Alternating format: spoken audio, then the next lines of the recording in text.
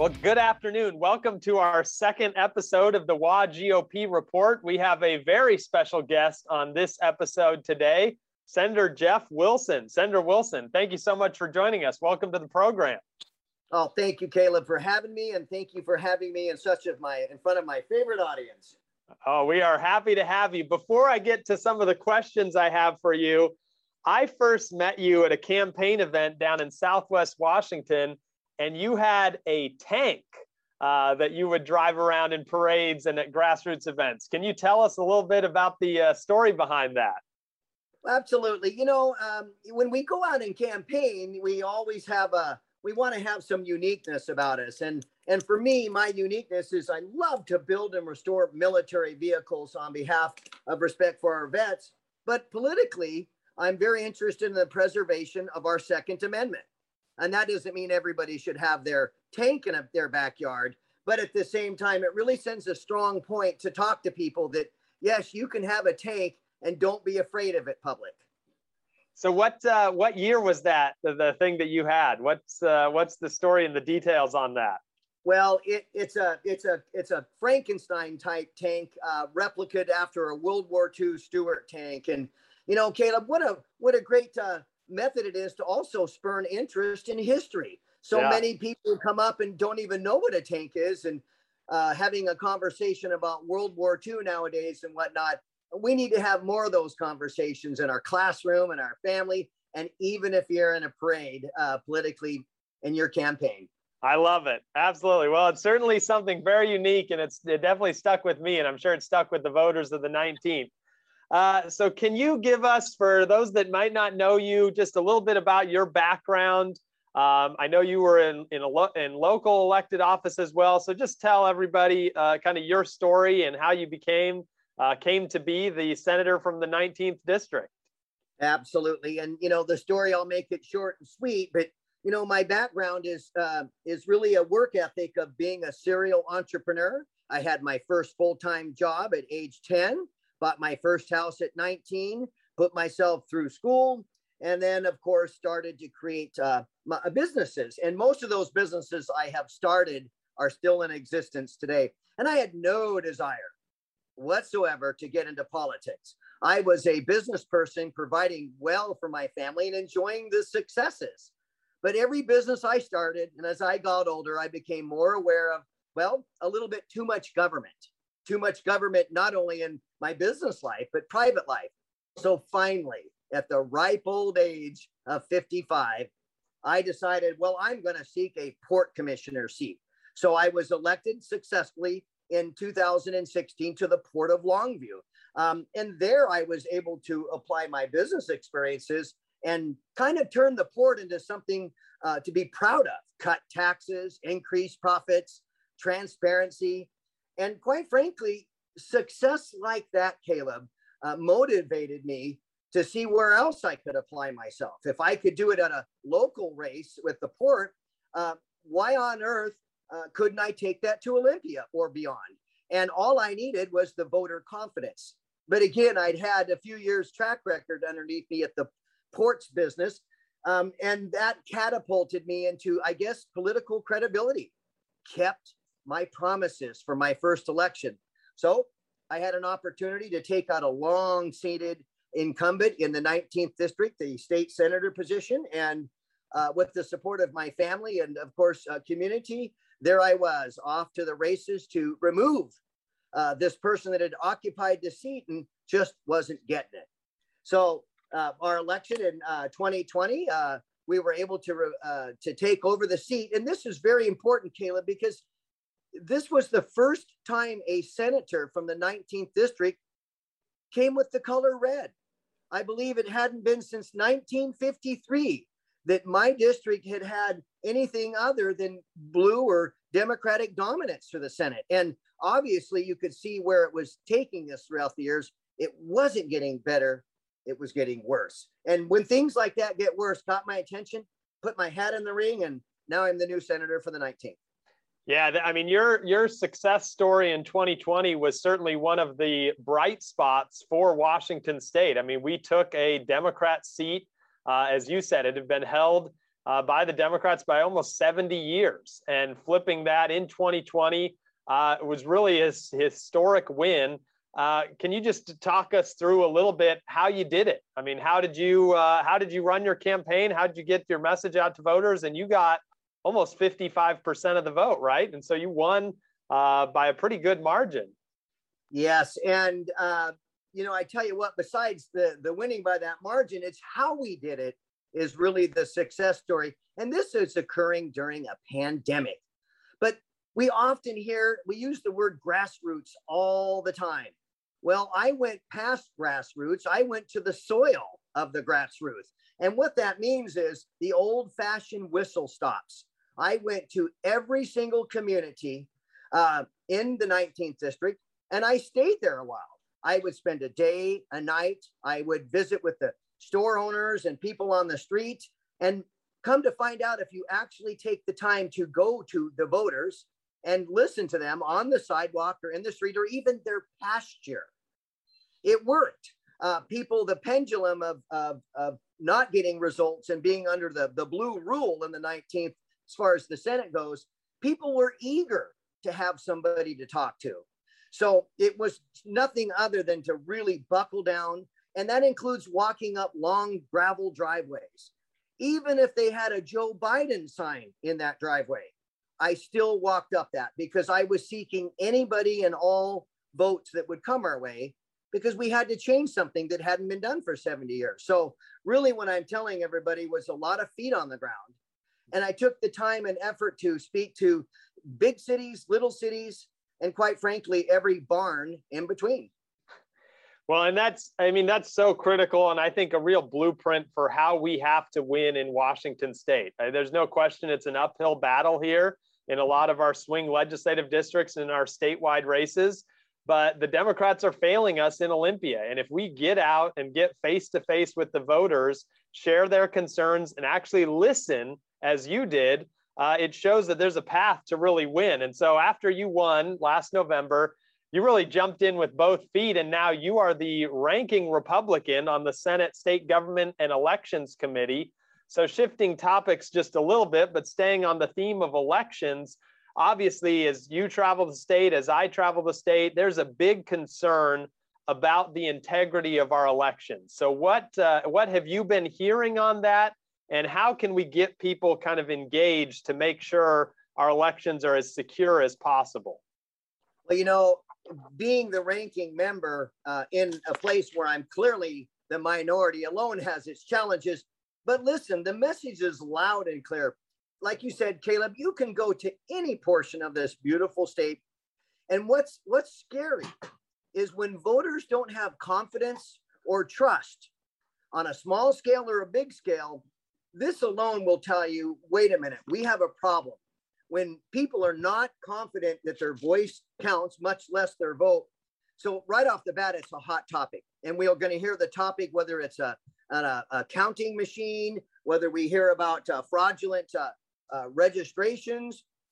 All of these concerns are valid. I think the first thing, Caleb, is to go easy on everybody, because everybody's concern matters. And we vet those. And now we're finding out that, wait a minute, there is so much more we can do to improve the mechanics of voting here in Washington state. And I'm proud to say that I'm a co-sponsor of Senate Bill 5434. And, these are just some little ideas formed in this one bill. But the more we listen, Caleb, the more we're quite clear that this is a year that we're going to be dropping probably quite a few election bills, even though we're in the minority, because we need to react to these concerns. And, is the signature valid? Well, maybe we should have the Washington State Police verify that. And as far as election integrity, listen, I want everybody to know they can get involved now more than ever. During elections, go over to your auditor's office.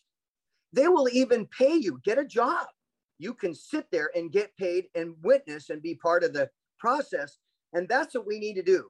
Rather than stay at home and complain about it, we're going to have to actually go to our elections office and physically participate that way.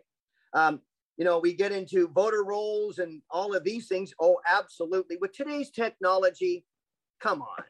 we shouldn't have much excuse. If somebody is deceased, we shouldn't send a ballot to a funeral. We've got to send a ballot to a registered valid voter in the state of Washington. We hear concerns of voter ID. They're all real. And in fact, maybe we need to improve our process when we register with, say, several forms of ID. So what I'm proposing, Caleb, and want everybody to know statewide is, here in the near future, I'm calling all of our elected auditors together, and I will be bringing them together with the entire delegation of the 19th District and somebody from Secretary of State's office. And we're going to make sure that we're getting the auditor's opinion, because I want to modify some of these bills. I want to have input from everybody. We do have to choose carefully, though, Caleb, because being in the minority, you're only going to get so much to the finish line, which so we have to be careful in what we choose to do. Yeah, and I think there's a lot of good stuff there. I mean, first and foremost, to anybody listening, there are many ways for you to get involved individually. As Senator Wilson said, you can become a ballot observer, get trained, go to the county auditors, get certified. You can sign up on our website. We'll connect you to your county party, and we absolutely are recruiting people to have people in observing the process. You can get a job working at the county. So kind of step one is definitely get involved. And then step two is really, there is work happening. And I appreciate what you're doing, Senator Wilson. I've certainly talked with many county auditors. There is a real desire that we want this system to be as good as we can. And there's always room for improvement, and there's always room to kind of improve the processes and make sure we're doing the best that we can. So as people have ideas, we'd love to hear those and incorporate those. I think you made one great point, which, as we're looking ahead to 2022, the reality is we're in the minority. You've got 21 members of your caucus and 28 members of the other. And so you can have as many good bills as you'd like, but with the final score is 28-21, they're not moving through, right?